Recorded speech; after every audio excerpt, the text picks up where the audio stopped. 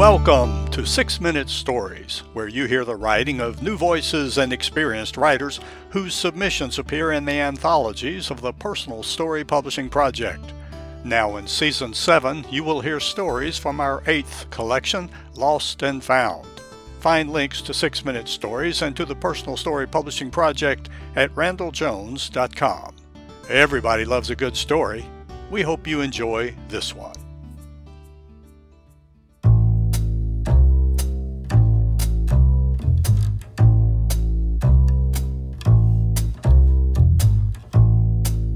It's Not the Pearls by Emily Rosen. It was sometime around our 10th anniversary in the early 1960s. He wanted to buy something special for me, and I had a yen for pearls. We traipsed into the city to the Jewelers Exchange on 47th Street and exited with a fine choice of long oyster gems. He peeled off about $2,000 in pocket cash, and we dropped off a dime at the toll booth on the West Side Drive, arriving home both satisfied with the purchase.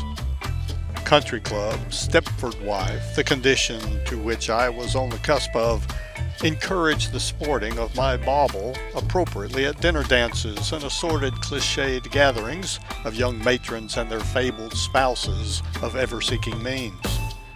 The pearls completed the set of the required acquisitions of the times, which included the mink coat, the reasonably well-sized diamond ring, and the Cadillac.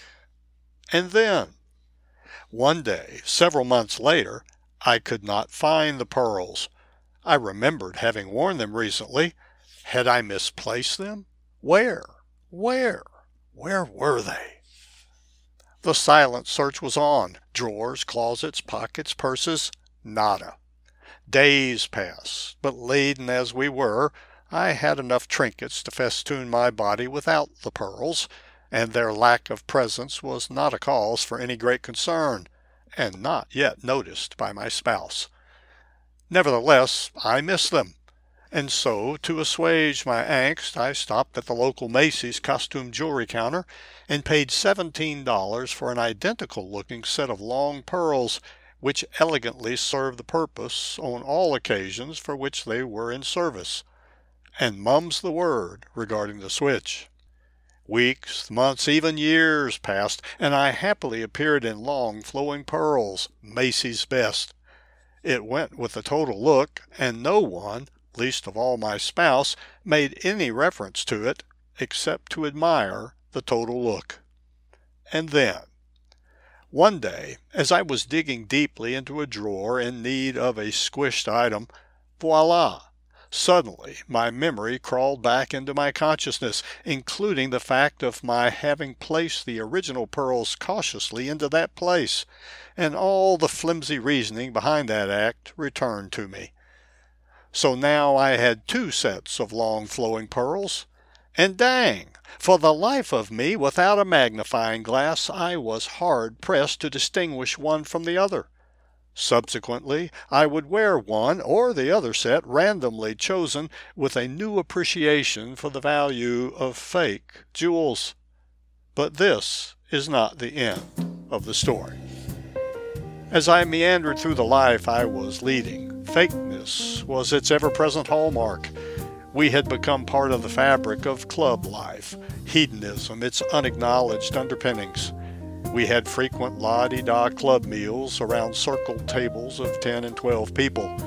To me, they seemed mostly interested in which restaurants we frequented, where we had traveled, what college campuses we had lounged at for 4 years, and how bad the club food had become. But business was good, and neighbors became customers, clients, or patients for each other. We were so safe behind the gates. And along our streets, the people had voted to install identical-looking green mailboxes, forcing owners to trash the kooky ones, the ugly ones, and the unique ones, which dared to mark the inhabitants as possibly people of individuality. And all this time, my real pearls and my fake pearls mingled together in a jewelry box, almost as one, subject to my indiscriminate choice, since I was too lazy to seek the magnifier that would differentiate them. But time wore me down, and I began to apply a magnifier to the life I was living. Much of what I saw in that glass was a bunch of distortions and a set of values that were misaligned with my own.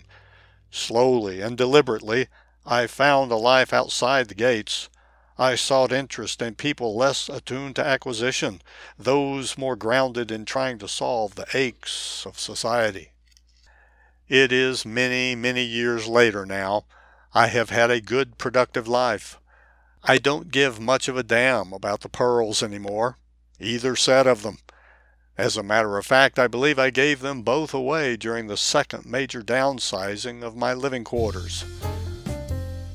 Although I had lost them, and then found them, I had eventually also lost that other me. And with great gratitude, I believe I have found myself again, the real me. Copyright 2023, Emily Rosen. Emily Rosen lives in Boca Raton, Florida, where for over 20 years and until her 95th birthday last year, she instructed classes in memoir writing, publishing 2 anthologies of stories from her classes and the book Who Am I? For 2 decades and until the local weekly newspaper folded in 2021, she wrote the column Everything's Coming Up Rosen. Her travel and feature articles have appeared nationwide, while her poetry languishes in the pages of a fat notebook.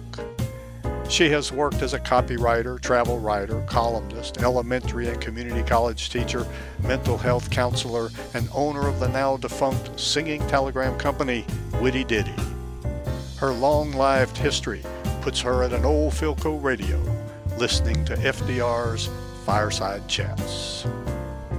You can read some of Emily's writing at emilyrosen424.com.